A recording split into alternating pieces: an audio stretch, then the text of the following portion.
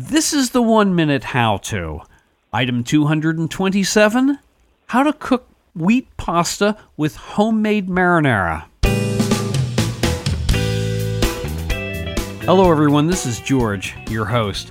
On this show we've got Waz, and he's going to explain to us how to cook wheat pasta with homemade marinara. Waz, can you first tell us a little something about yourself?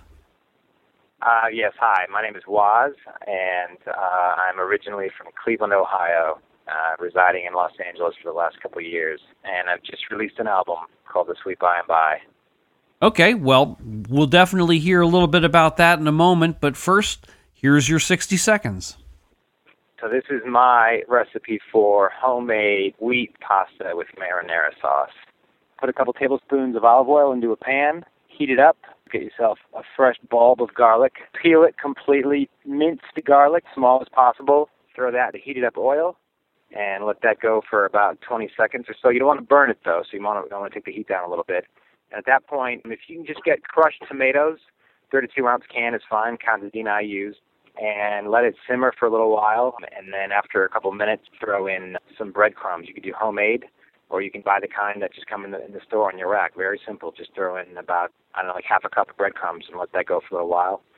And then let that continue to simmer for another 5 or so minutes. And then throw in some Parmesan cheese, roll up some basil, and cut it up and throw it in there in the last second. And then this whole time you'll be cooking whole wheat pasta. Penne is my favorite, and boiled. It gets nice and fluffy, and there you go. When you serve the pasta, do you put anything additional on it? I'll put Parmesan on top of it, yeah. And that's it. Okay, Waz, is there anything else you'd like to talk about?